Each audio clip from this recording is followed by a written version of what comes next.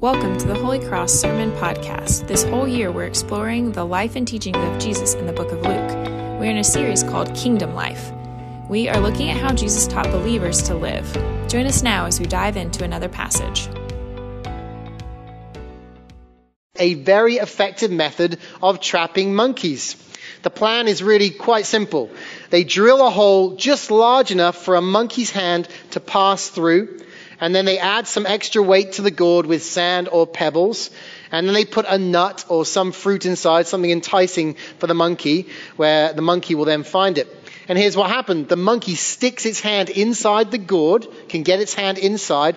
Then it grasps the nut into a fist shape, and it can no longer pull its hand out of the coconut. Okay? The hole is too small to pass through because it's holding on to this treat. And the gourd is too heavy for the creature to carry, so it's stuck.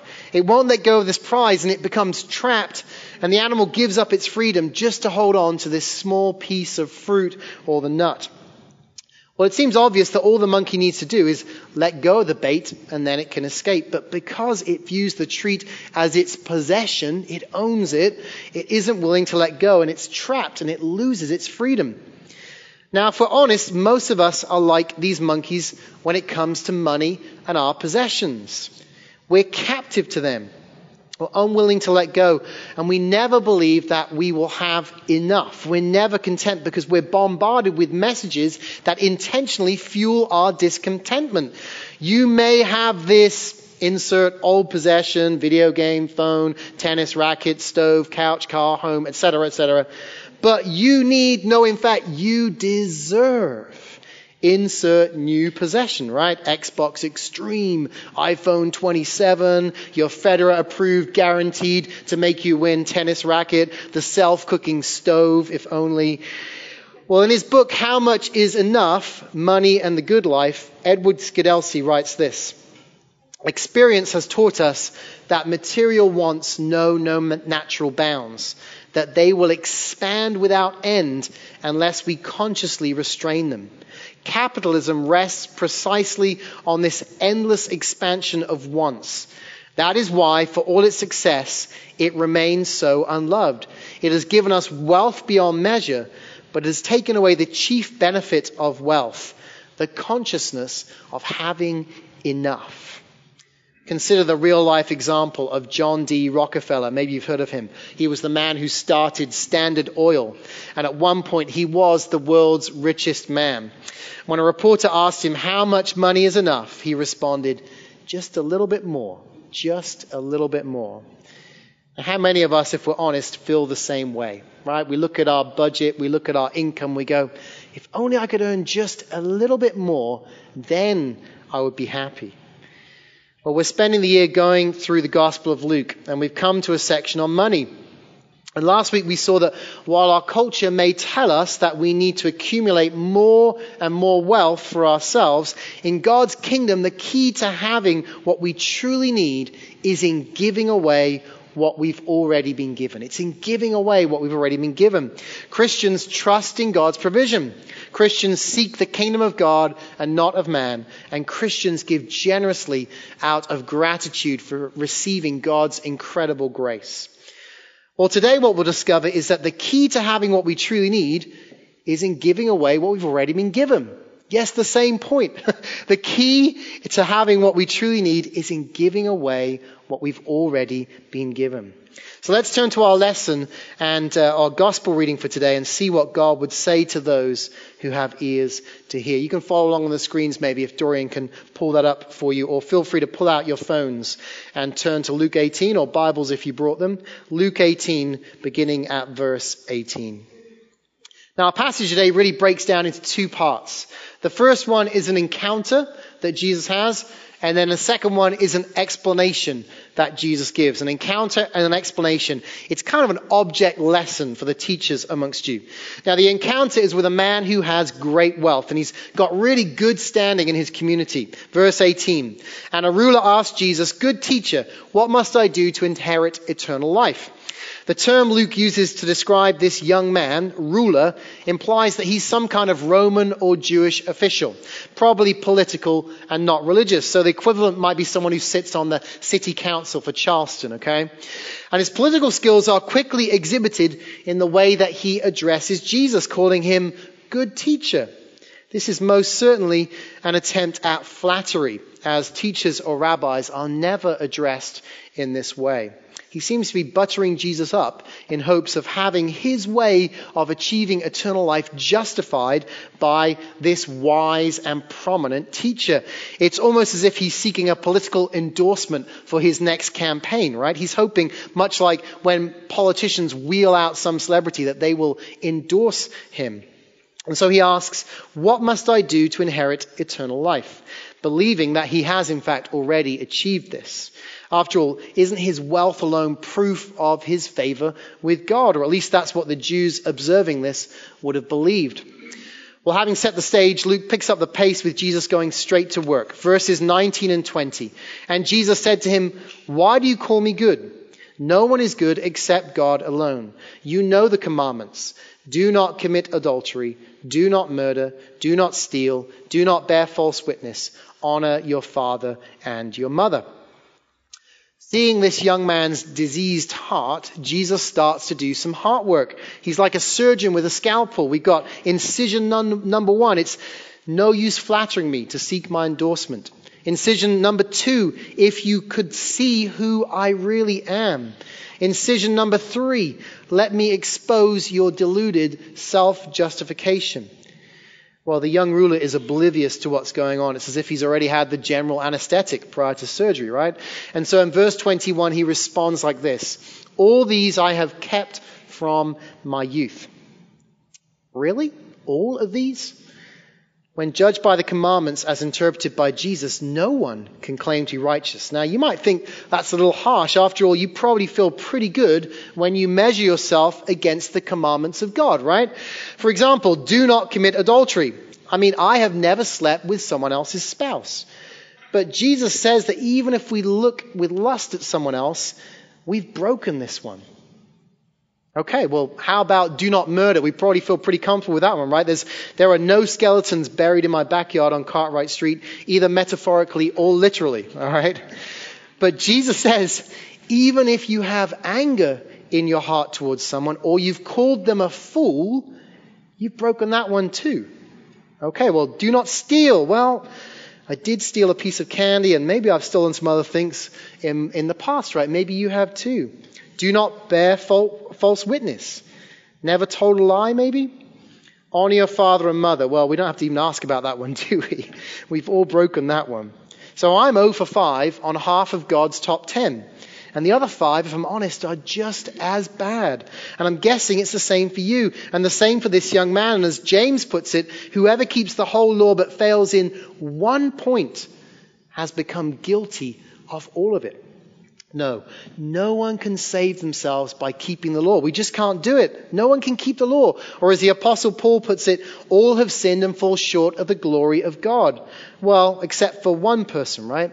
And that person is about to reveal to this young man the root cause of all of his problems. Verse 22, when Jesus heard this, he said to him, "One thing you still lack.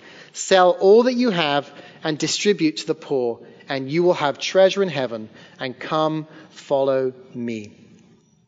You know, the root cause of his problems is his love of money. In our epistle reading today from 1 Timothy chapter 6, the Apostle Paul writes this: "For the love of money is the root of all kinds of evil. It is through this craving that some have wandered away from the faith and pierced themselves with many pangs." Now, often this verse is shortened and then misquoted. And we hear the saying, don't we? Money is the root of all evil. Ever heard that? Right? Money is the root of all evil. But Paul is not saying that. He is saying that the love of money is the root of all evil. You see, because money in itself is not evil. In fact, it can be used for great good. but it can also be a tool for inflicting harm both to others and to ourselves. And this is what Jesus is seeing in this rich young man. He's become like the monkey with the coconut, unwilling to let go of his wealth to the point where it is consuming him and separating him from God. Now, if this sermon was a Disney movie, which some of you probably wish it was, we probably all burst out into a chorus now of let it go, right? Just let it go. But he just can't do it. He cannot let go. Luke writes in verse 23, but when he heard these things, he became very sad, for he was extremely rich. The rich man loved his possessions more than he loved God. And his materialism indicated that he didn't love his neighbor as he loved himself, and therefore he was not a keeper of the law as he was asserting. He simply wasn't as good a man as he thought. And the radical claims of the gospel upon his whole life were too much for him to swallow. And ultimately, it was leading him to his ruin and his destruction. As one commentator puts it, it was from there that the man became a wandering star, lost, haunted by what might have been. I think it's one of the saddest moments in the Gospel of Luke. You have this young man who is so near and yet so far. He encounters Jesus Christ himself, and yet he cannot follow him because of the idol of money in his life. Well, like I said at the beginning, this is just the first part of our passage. It's the encounter that we have, or that Jesus has. And it sets us up for the second part, which is a teachable moment for Jesus with his disciples. Jesus uses this sad encounter as an object lesson. And first of all, he highlights a problem. Verses 24 and 25. Jesus, seeing that he had become sad, said, how difficult it is for those who have wealth to enter the kingdom of God. For it is easier for a camel to go through the eye of a needle than for a rich person to enter the kingdom of God. There is a problem for many of us because we are rich, or this is a problem. And therefore, we are going to struggle more than others to enter God's kingdom. You see, when we have wealth, it often leads us to self-dependence, not God-dependence. Self-dependence, not God-dependence. Yes, we forget that we still need God, and we forget to thank him for the little things in life, like having food to put on the table or clothes to put on our bodies. And we start to believe the lie that we are self-sufficient and self-sustaining, that we did these things ourselves. And if we did these things ourselves, then surely we can make it into the kingdom of God by ourselves. After all, money can buy just about anything, can't it? Yes, wealth can be both a blessing and a curse. And it is not necessarily a sign of divine favor, as the Jews tended to believe. Well, next, Jesus gives his disciples a promise. Verse 26. Those who heard it said, then who can be saved? But he said, what is impossible with man is possible with God. Perplexed by this upside-down teaching that Jesus is giving, the disciples begin to wonder, who can be saved? If the wealthy can't be saved, then who can be saved? Jesus' response is quick and definitive. What is impossible with man is possible with God. You see, salvation comes through the grace of God, not our works or our wealth, and therefore anyone can be saved. Anyone who repents of their sin and believes in him will be saved. However, the evidence of that salvation will be a generous heart. Well, finally, Jesus encouraged the disciples that while, yes, this may be a hard call, he has a great prize in store for them, both in the present world and the next. Verses 28 through 30. And Peter said, see, we have left our homes and followed you. And he said to them, truly I say to you, there is no one who has left house or wife or brothers or parents or children for the sake of the kingdom of God who will not receive many times more in this time and in the age to come eternal life. You know, these verses have a special place in my heart. At 2 times in my life, the Lord has given them to me to encourage me that he will take care of me. The first time when I was fresh out of college and I left my hometown of Hereford, England, moved north about 2 hours to become a youth pastor in Liverpool. And I was nervous. I wasn't sure that I could leave all that I knew behind or raise the funds I needed to do it. And these verses comforted me and reminded me that God would always provide for me in abundance. And he did. The second time was when I was contemplating moving the much further distance of 4,000 miles to be a youth pastor at a small church on this little island called Sullivan's Island, South Carolina. And I was nervous to the point of not being willing to obey God's call. But he reminded me again of what he'd told Peter here. And again, I was comforted, and again, he provided for me in abundance. Friends, our God is not a stingy God. He is not stingy. He gives abundantly. If we're willing to trust him and give him everything we have, he will reward us far more than we could ever have been rewarded by holding on to the stuff that we have or to our wealth. Now, please don't hear me as preaching what's called the prosperity gospel, the false gospel that says that financial blessing and physical well-being are always the will of God for us, that they're inevitable. This isn't what the scriptures reveal. In fact, they tend to promise hardship and suffering.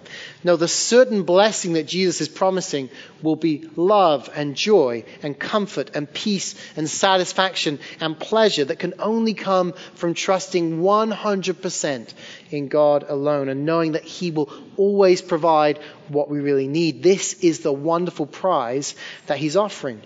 So yes, we all do have a problem, but there's also an incredible promise and a wonderful prize for those who will follow him.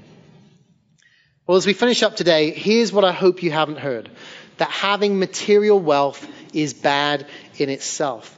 All of us would be in trouble if this was the case, because all of us in this room sit in the world's wealthiest 2% of people. Statistically, we are all in the world's wealthiest 2% of people. And the Old Testament actually holds up some godly rich men, people such as Abraham and Boaz and Job, and gives them as examples. And we're right to enjoy what we've been given. Now, what we need to be wary of is when having more money or stuff becomes the ultimate goal of our lives. When we put it ahead of our relationship with the Lord and our call to love our neighbor as ourselves. This is what we call materialism, right? It's the worship of possessions. It's a kind of idolatry. And as we've already seen, it's a dangerous disease that can easily take us captive.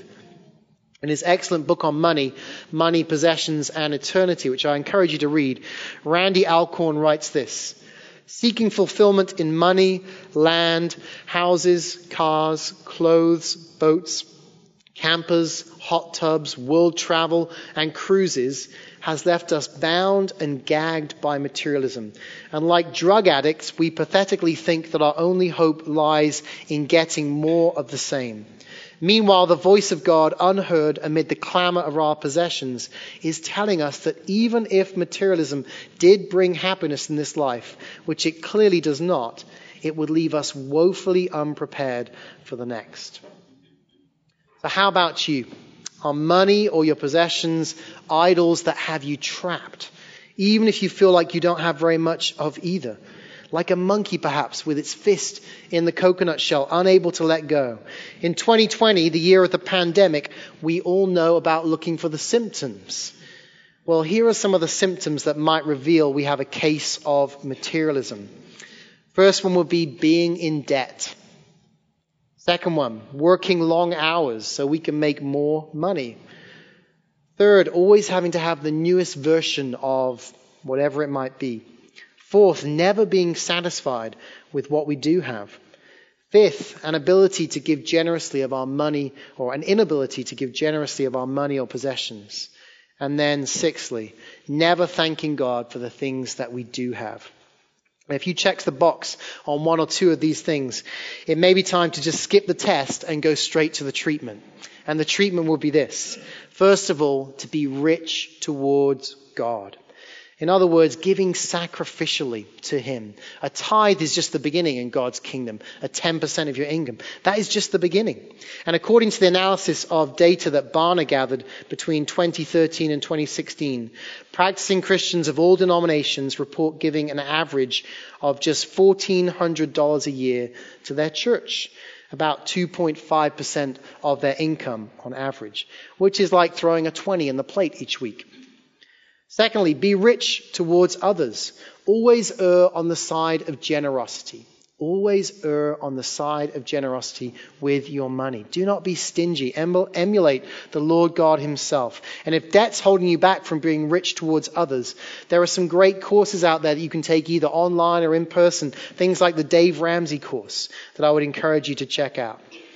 Thirdly, be grateful for what you already have. What is it we say? All things come of thee, O Lord, and of thine own have we given thee. Thank God each day for what he's given you to steward. And he's given you it to steward, but thank him for that. And then fourthly, be content. We heard that in our reading from 1 Timothy. Be content with what you have, and don't make having wealth your number one goal in life, either consciously or subconsciously. It will destroy both your horizontal relationships here on this earth with friends and family, and also your vertical relationship with the Lord God. I want to share a quick story to end. I know I've gone on a while, but it's worth it. I have a friend who works as a waiter, and just a couple of weeks ago, he got a very generous tip. It was a $1,000 tip. $1,000 tip. Can you imagine getting that? Well, this guy, he's like, I did not deserve that tip. Didn't deserve it. He said, you can argue whether he did or didn't, but he said, I didn't deserve the tip. So he shared out the money with the rest of the waiters and waitresses in the restaurant. They got their share, and this guy had left just over about $350, $360 left.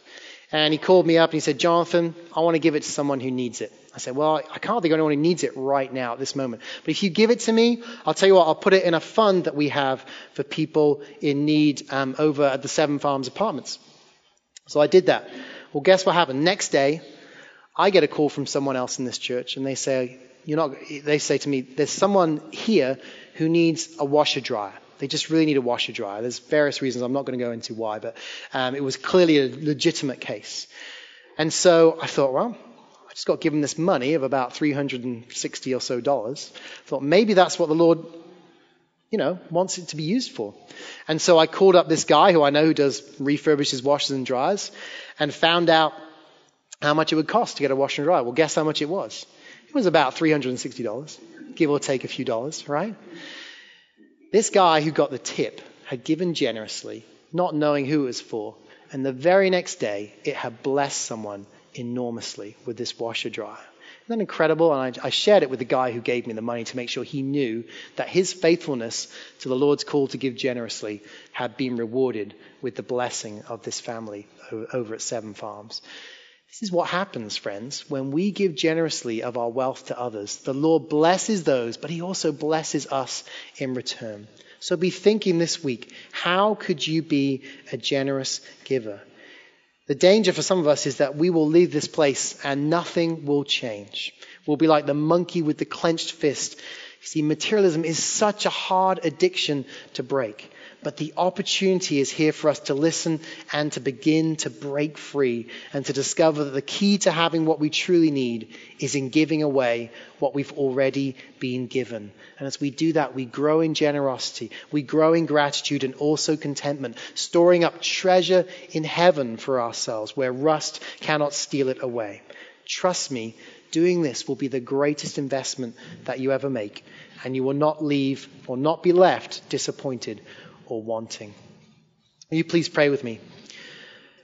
Heavenly Father, thank you for your word to us. It's a hard word, Lord. I know, because money is something that it's just a hard thing that we have to deal with in our culture.